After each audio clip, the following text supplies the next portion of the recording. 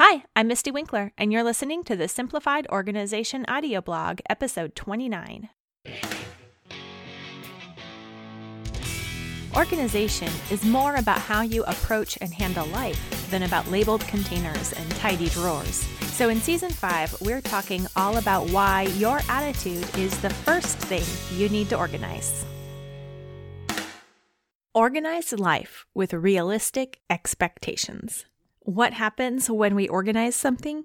It gets messed up, inevitably. We catch up on the laundry, but more clothes hit the hamper within hours. We wash the dishes and clear the counters. Then dinner is over and the kitchen is in ruins with stacks of dirty dishes. We put the kids' closets in order, but by the end of the week, the neat stacks are in shambles. We put our own closets in order, but then comes a busy day and it all falls apart.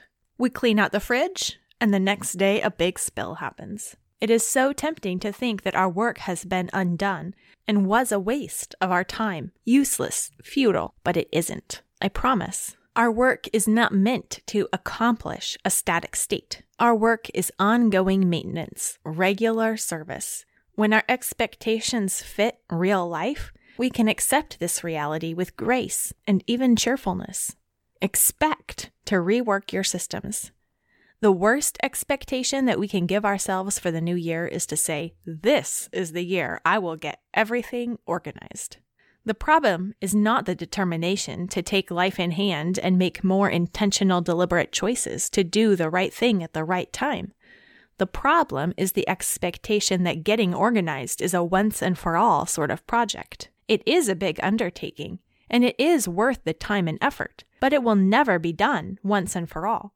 A move, a new baby, a long illness, a jump in age that brings changes in needs, all require us to reassess our circumstances and recover order that was lost or change systems that are no longer working. For a mother with a bustling household, organizing is like laundry and dishes. It is work that is used and redone and evaluated over and over again and again. If you've been discouraged and ready to give up yourself as a hopeless case, stop thinking of organization as a project that, if done right, will never need to be done again. Rather, it's a project that gets easier to tweak the more you create systems that work with real life at home with kids. Organization expectations are reinforced with practice. So once we have some semblance of organization that we know we will constantly need to adjust, it's time to exercise our attitude, and we're certain to have plenty of opportunities.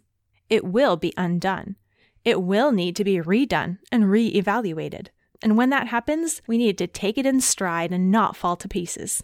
It's not the end of the world, and it's not because we did something wrong. Not necessarily, anyway.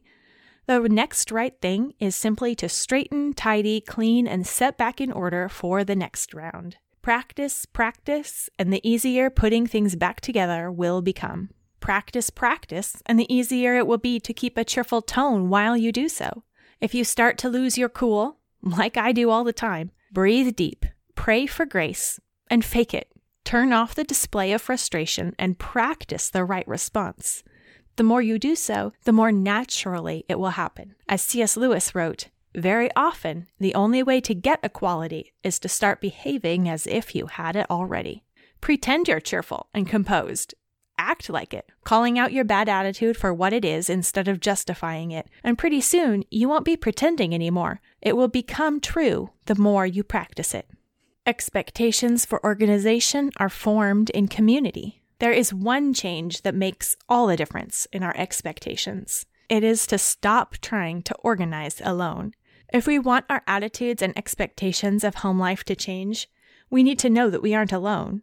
We need to have like-minded women with whom to talk shop, and we need to have our approach challenged and reinforced in community. We need someone to laugh with us when our plans go awry and when our organization frays. We need someone to remind us that the priority is serving, not having a clean house. Accountability and camaraderie make it stick. Find camaraderie inside simplified organization. Learn to love what must be done. And that's it for this episode of the Simplified Organization Podcast. You can find previous episodes and this season's Attitude Organization cheat sheet at simplifiedorganization.com/audio. Remember, organization starts with your attitude. Work your plan, roll with the punches, and do the right next thing.